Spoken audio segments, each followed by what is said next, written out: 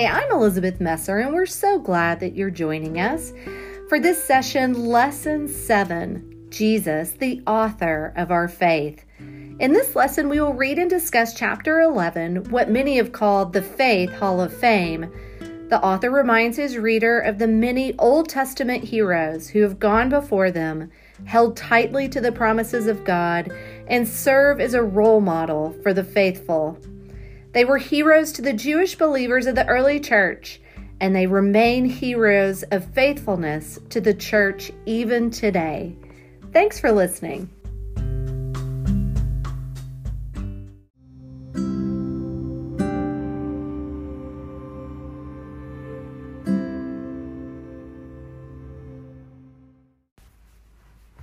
Hi, thanks so much for joining us for Lesson 7, Jesus, the author of our faith.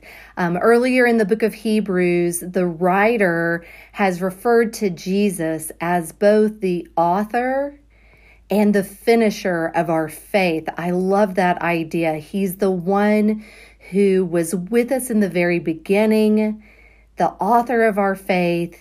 He will be with us. He is faithful to be with us until the very end of our faith.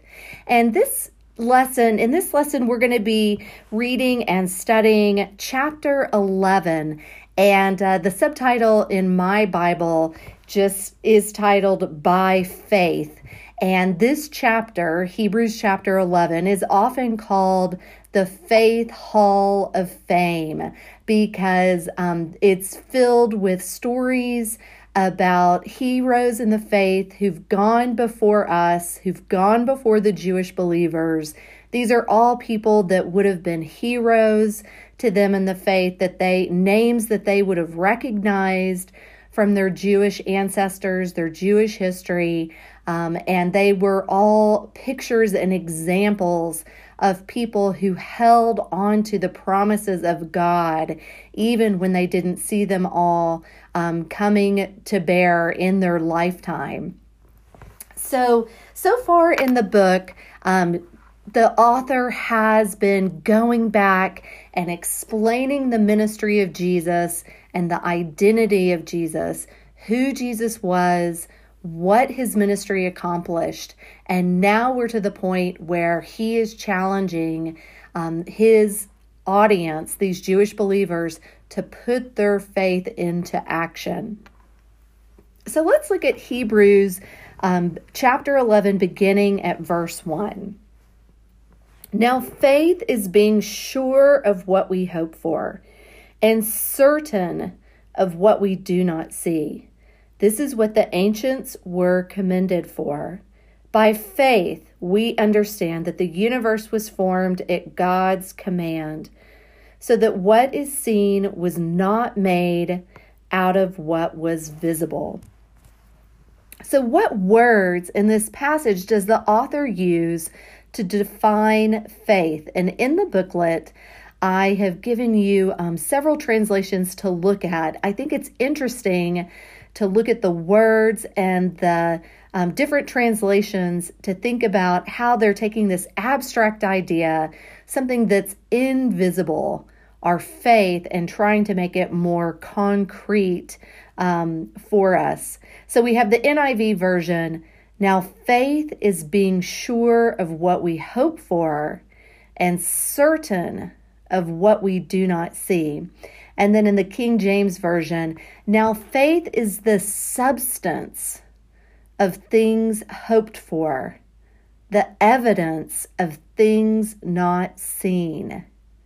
And in the ESV, this very same verse, now faith is the assurance of things hoped for, the conviction of things not seen.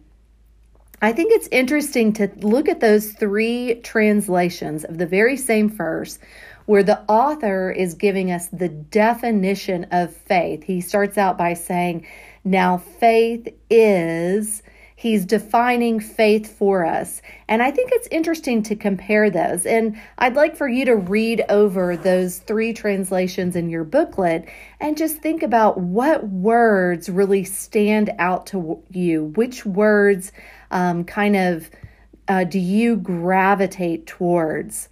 Being sure of, certain, substance, evidence, assurance, conviction.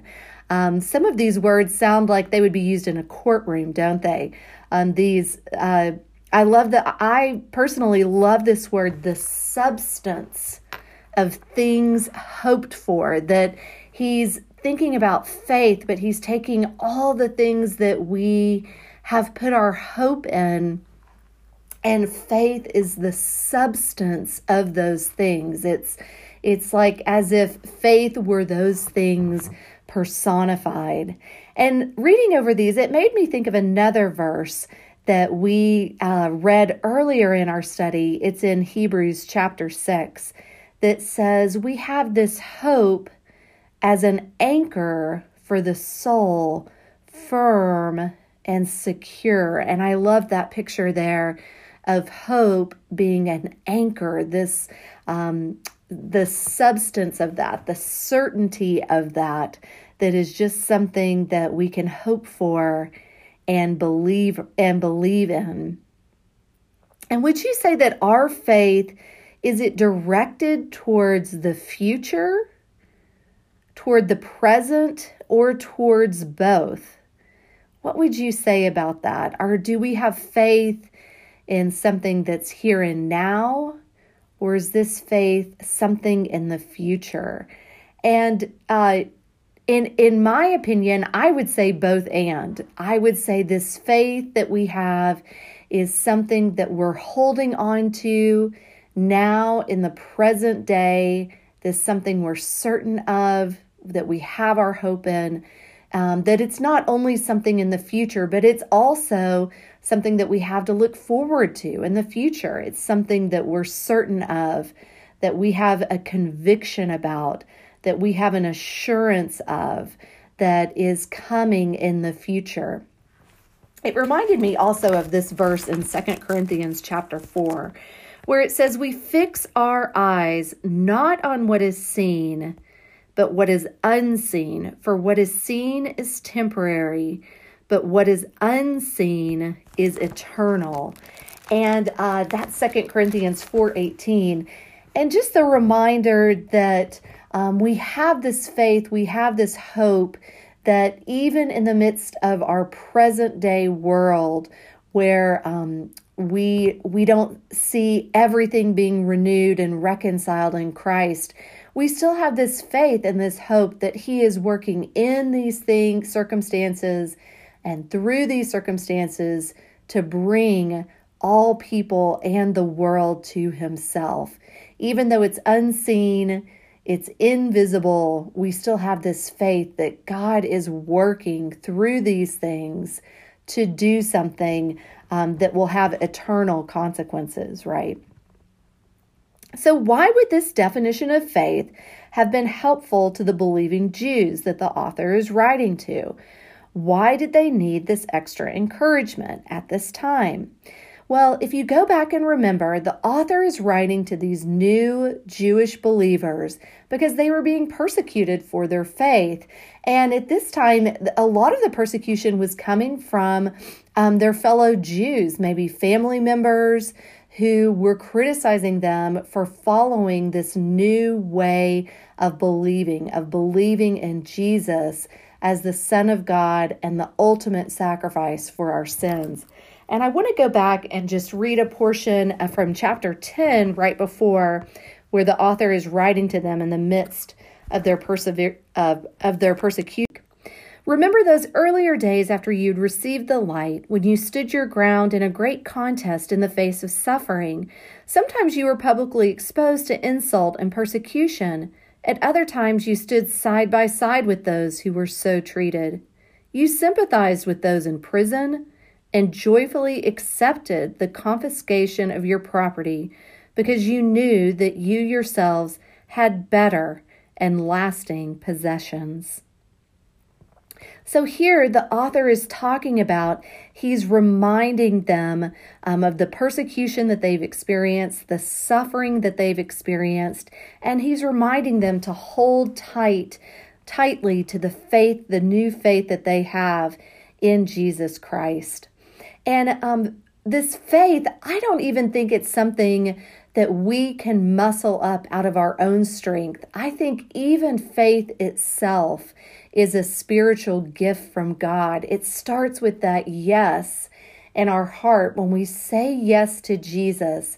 And then I think the Holy Spirit slowly over time grows and strengthens and encourages that spiritual gift of faith that we have, that makes us even able to hold firm and secure to some of the things that we're talking about here. I'm just reminded about later in Galatians where they talk about the fruits of the Spirit, and that one of the fruits of the Spirit is faith, is faithfulness. And it's the evidence of the Spirit, the Holy Spirit itself working in our hearts, in our spirit, in our lives to point us back to God. So it's as if the Holy Spirit itself is giving us that gift, that deposit of faith, so that we can cry out and return to God. So even faith itself, I think, is something that we don't muscle up out of our own strength. I think it's a gift from God to even be able to reach out and believe in Him. We're going to go on and read in what I like to call the Faith Hall of Fame. And starting at Hebrews 11, verse 4. And I want you to listen for every time you hear the word faith used in this passage. Think about what aspect of faith is demonstrated by Abel, Adam's son, by Enoch, and by Noah. So listen as I read Hebrews 11, verses 4 through 7. By faith, Abel offered God a better sacrifice than Cain did. By faith, he was commended as a righteous man when God spoke well of his offerings. And by faith, he still speaks, even though he is dead. By faith, Enoch was taken from this life so that he did not experience death. He could not be found because God had taken him away. For before he was taken, he was commended as one who pleased God. And without faith, it is impossible to please God, because anyone who comes to him must believe that he exists and that he rewards those who earnestly seek him. By faith, Noah, when warned about things not yet seen, in holy fear, built an ark to save his family. By faith, he condemned the world and became heir of the righteousness that comes by faith. So how many times did you hear or see the word faith used in that passage? And I'm not going to go back and count them, but you can see what it is the author's using the literary device of repetition to emphasize that it was by faith that these heroes that we admire and look to, it was by faith that they held on to these promises of God. And I'll let you go ahead and fill in, by faith, Noah condemned the world and became heir of the righteousness that comes by faith. So it was that belief, it was that holding on to these promises of God. So let's go on and read. The author's going to talk more about examples of Abraham's faith. And I want you to listen again for the word faith and how it's used in this passage. And how is faith demonstrated or explained in each of the three examples of Abraham's life? And think about what changed for him and for his family. So as I read this passage, I want you to think about how was Abraham and his family examples of living a faith-filled life for us now. Okay, so we're starting in verse 8. By faith, Abraham, when called to go to a place he would later receive as his inheritance, obeyed and went, even though he did not know where he was going. By faith, he made his home in the promised land like a stranger in a foreign country. He lived in tents, as did Isaac and Jacob, who were heirs with him of the same promise. For he was looking forward to the city with foundations, whose architect and builder is God. By faith, Abraham, even though he was past age and Sarah herself was barren, was enabled to become a father because he considered him faithful who had made the promise. And so from this one man, and he as good as dead, came descendants as numerous as the stars in the sky and as countless as the sand on the seashore. All these people were still living by faith when they died. They did not receive the things promised. They only saw them and welcomed them from a distance. And they admitted that they were aliens and strangers on earth. People who say such things show that they are looking for a country of their own. If they had been thinking of the country they had left, they would have had the opportunity to return. Instead, they were longing for a better country, a heavenly one. Therefore, God is not ashamed to be called their God, for he has prepared a city for them. By faith, Abraham, when God tested him, offered Isaac as a sacrifice. He who had received the promises was about to sacrifice his one and only son, even though God had said to him, "It is through Isaac that all of your offspring will be reckoned." Abraham reasoned that God could raise the dead, and figuratively speaking, he did receive Isaac back from death. So here in this passage, the author is going through Abraham's life. He's talking about the promises of God that God made to Abraham and how they were fulfilled in Abraham's life, even if they weren't fulfilled in their entirety. And I think that's one really important lesson and message from this chapter, is that these heroes of the faith were walking out their faith. They were holding on to the promises of God, but that didn't mean that they saw their promises in fulfillment during their lifetime. So here it's talking about Abraham going out into a country, a foreign country that was unknown. He was a stranger. And I was thinking about, as I was reading that, of some of you seniors that may have already accepted positions in towns and places that are far away from your family and friends, and you're moving there knowing that you have a job to do, and that is very important, but being unsure about the rest of your life. But you felt that God is calling you to this next step in this next season, and you're stepping out in faith, just like Abraham was here. You're trusting and believing that God has made clear this one step, and that he will be working in and through you to bring community, to help you get plugged into a church, to make friends there, to find a place, all of those things. So I was thinking about you as I was reading this one part. I was also thinking about Abraham and the promises that God made to him. Remember back in Genesis, where God chooses Abraham and he says, "Abraham, look up at the stars. I promise you that your descendants will outnumber the stars. You will have more descendants than even the stars and the sand on the seashore, even more than you can count." And, Abraham's thinking, I don't even have one descendant, and I'm an old man. I love in the passage where it says, "And so from this one man, and he as good as dead," speaking to Abraham's age, and also speaking to that, again, Abraham didn't do this on his own strength. It wasn't because he was a young man and had many years ahead of him.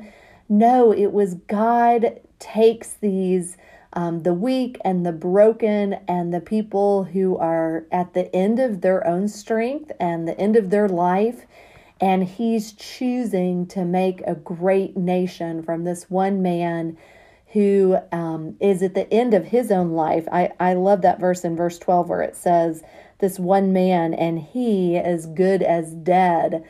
This picture of God bringing anything, life from death, bringing something back from the grave. But yeah, I think it's important to remember that God made that promise to Abraham, and he believed God, even though he didn't see that in his lifetime. He had his one son, Ishmael, where he's trying to force God's promise into being before God's timing.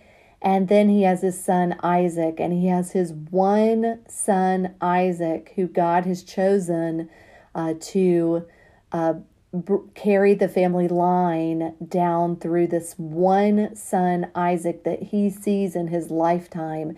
So I think that's important for us to keep in mind too, is that God's promises to us, he doesn't promise us that we'll necessarily see them all come to fruition in our lifetime. But here we have the example of Abraham, who believed God, even though he didn't see that in his lifetime. So what does it mean to you? There's also this part starting around verse 13. What does it mean to you to be an alien and a stranger in this world? In what ways do you feel like a stranger in this world? And I'm going to go back and read that section again because I think it's worth reading over. All these people were still living by faith when they died. They did not receive the things promised. They only saw them and welcomed them from a distance. And they admitted that they were aliens and strangers on earth. People who say such things show that they are looking for a country of their own. If they had been thinking of a country they had left, they would have had the opportunity to return. Instead, they were longing for a better country, a heavenly one. Therefore, God is not ashamed to be called their God, for he has prepared a city for them. And I love that reference at the very end to the book of Revelations, where we talk about the new heaven and the new earth. And John says he sees this city. Behold, I see the new city coming. I love that reference. But yeah, in what ways do you ever feel like a stranger in this world? I know, speaking for myself, that as a follower of Jesus, there's times where the decisions that I make, that my husband and I make together for our family, it doesn't really make sense to the world. The world wouldn't say that was a very popular or admirable decision. And I think that's something to keep in mind, is that as you follow Jesus, there's going to be times where it seems like foolishness to the rest of the world. It wouldn't be something that you would post on Instagram and have a big announcement about, but there are things that are quiet, things that are done in secret. There are things that are not to bring fame and fortune, but because you're being obedient to God, you're doing the things that he's asking you to do. But in a lot of ways, they don't make sense to the world and what the world values. I'm just thinking about, do you remember when we read about Jesus as our great high priest and even the sacrifice? And remember how it talked about, the author talks about that the things here on earth are just a copy and a shadow of the heavenly realities. And I think as believers, that part of having our faith in God is that we believe in this heavenly reality, that yes, we see the world around us, but we also believe in a reality that's almost even more true. And I'm just thinking of those verses that talk about the things here are just a copy and a shadow of what's in heaven. And so we're we're holding tight to. We're certain of this heavenly reality. Even though we can't see it or maybe touch it, we have our hope and faith in the things that God values, the things that He puts of high importance in His kingdom. And a lot of times that's not going to make sense in this world. And do you ever feel homesick? Do you ever feel longing for a better, more permanent place? And, I have to say, anyone who reads the news or watches the news, sometimes our only response can be, come, Lord Jesus, come and reconcile this world, bring your healing and redemption and restoration. This is not the way you created things to be in the garden. Just when we see the havoc and destruction that man creates in this world, I don't know about you, but there's many times where you just feel the pain and the sorrow and the heaviness of this world. And there's that sense of longing for Jesus to come and make all things new. Continue reading on in chapter 11, and I want you to listen for or underline the word faith every time you hear it in this passage.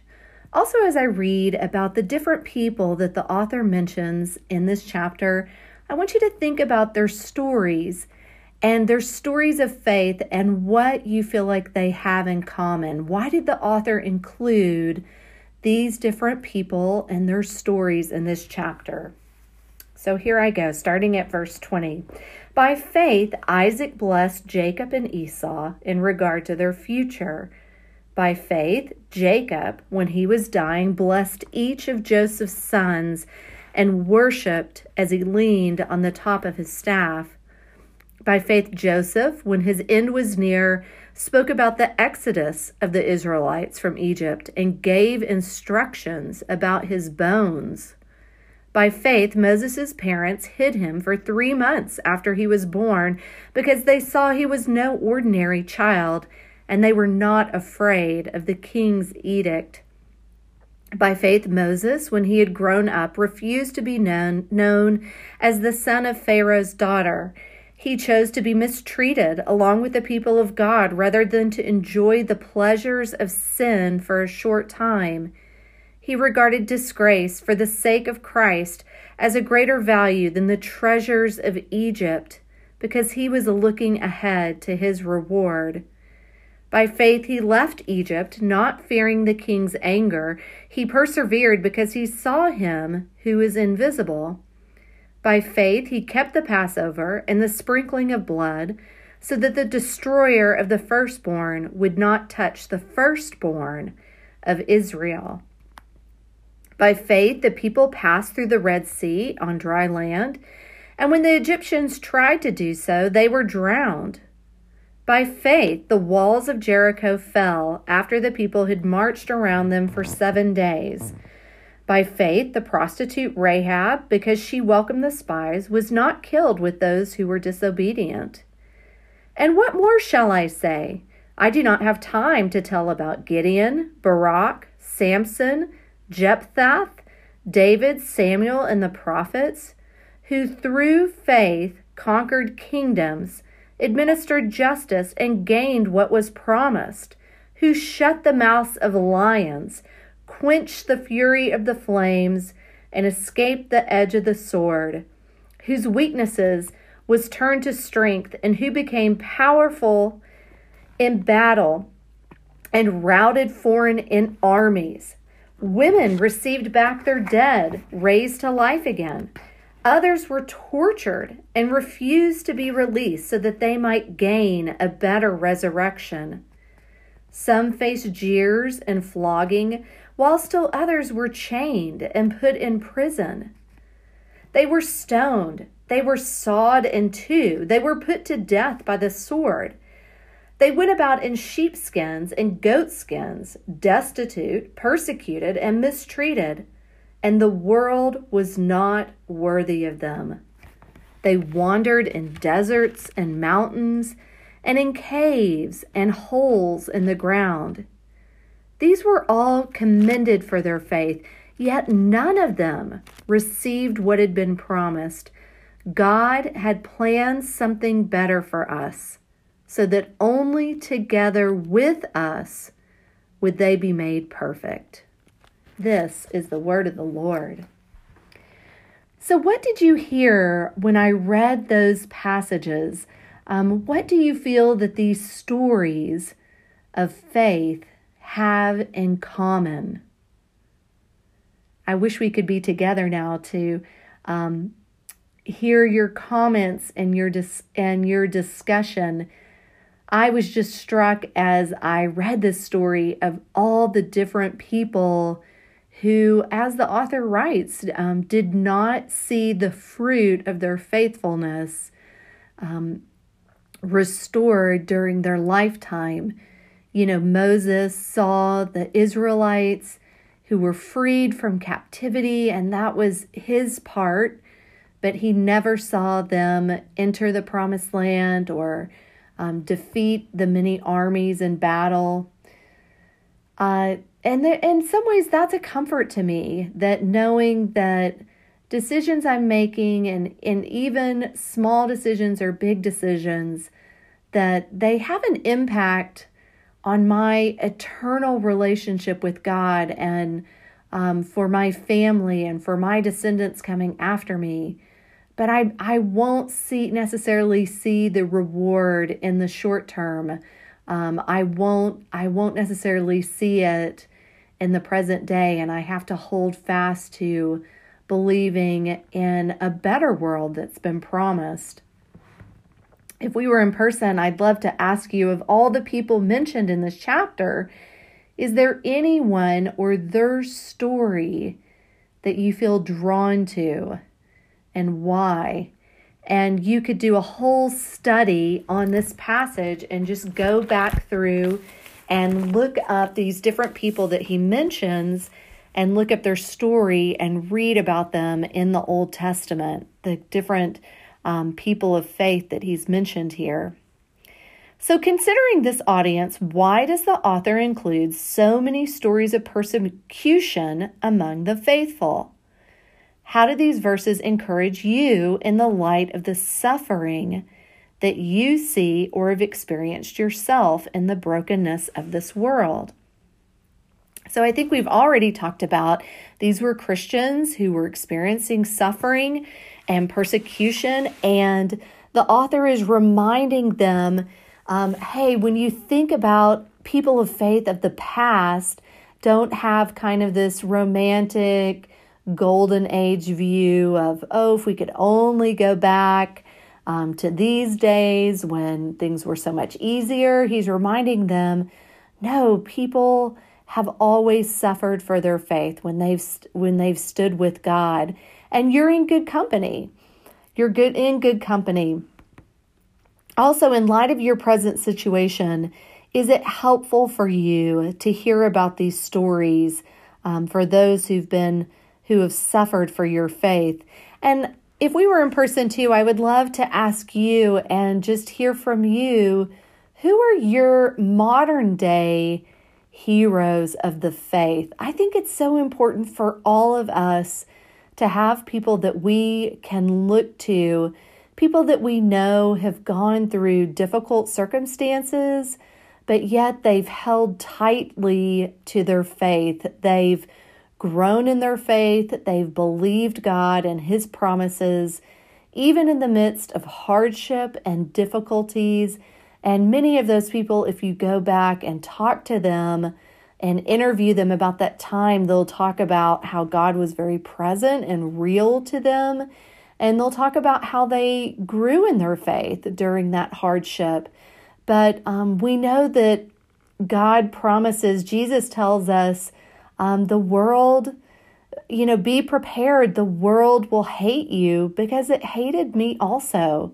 And I think it's important for us to prepare ourselves as best as we can for those times of persecution. And I think one of those is thinking about and holding fast to people that we can admire and look to, who've walked through difficult times and still held on to their faith. I hope so many of you got to hear from Andrew Brunson and his wife, Nadine, who were on campus just this year talking about their own persecution that they went through when they were missionaries in Turkey, and Andrew was unjustly imprisoned because of his faith. He was truly persecuted for his faith. And I just finished reading his book this winter called God's Hostage. And the thing that was so encouraging to me about his book was he wanted to write an honest book about how difficult and how challenging it was. He felt that the books that he had read before, he wasn't prepared for anything like that. And obviously he was in extreme circumstances, but just that I just appreciated how honest he was about how difficult he was, the hard questions he asked. So that's one that I would recommend to you that I've recently read, that is a story about someone whose faith was tested, who had a very difficult time, who had difficult questions for God as to why he allowed this to happen as they were there being his ministers. But that's one that I would really recommend to you. So how does it make you feel that so many of these heroes of the faith died before they received the things that they were promised? I hope for you and whatever it is that you're walking through in this season, that's an encouragement to you, that just because you may not see the answer to your prayers, or you may not see reconciliation or a resolution with your problems, that doesn't mean that God is not with you. Remember that Jesus promises, I will never leave you. I will never forsake you, that nothing can separate you from the love of God. So I hope that you find that encouragement, that even though you may not see a resolution or reconciliation, and I think that's part of what's hard of living in a broken world, is there's so many things that we live with that will not be made right on this side of eternity. And that's something, it's encouraging for me to know that that's something that these people lived with too. They held on to the faith, believing in the promises of God, but not necessarily seeing them come to resolution in their lifetime. So thinking back on Hebrews 11:6, what is this heavenly city that the author is referring to? Read Revelations 21 together. So now I'm going to read from Revelations chapter 21. Then I saw a new heaven and a new earth, for the first heaven and the first earth had passed away, and there was no longer any sea. I saw the holy city, the New Jerusalem, coming down out of heaven from God, prepared as a bride, beautifully dressed for her husband. And I heard a loud voice from the throne saying, Now the dwelling of God is with men, and he will live among them. They will be his people, and God himself will be with them and be their God. He will wipe every tear from their eyes. There will be no more death or mourning or crying or pain, for the old order of things has passed away. He who was seated on the throne said, I am making everything new. Then he said, Write this down, for these words are trustworthy and true. I love that image. The author of Hebrews refers to, they were longing for a city, a new place, a city better than the one that they have.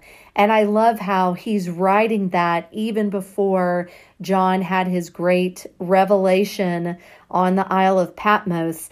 But now we can go back, because we have that revelation written down, we can go back and read that description of what that holy city will be like. And I love the part So tender, where it says he will wipe every tear from their eyes. There will be no more death or mourning or crying or pain, for the old order of things has passed away. And friends, this is what we hope for. This is what we believe in. This is what we have faith will come to pass when Jesus comes and makes all things new.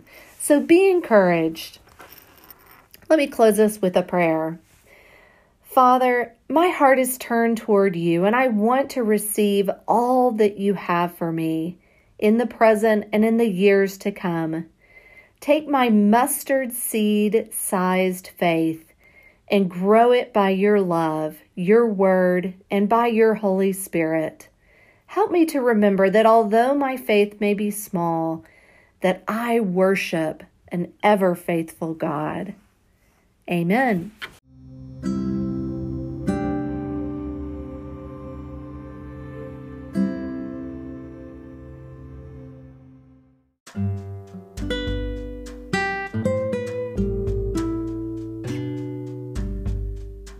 I hope you were encouraged by that message. Please join us for the following lessons and be sure to subscribe, like, and comment on this podcast, Elizabeth Messer Shares, on your favorite podcasting platform. Thank you.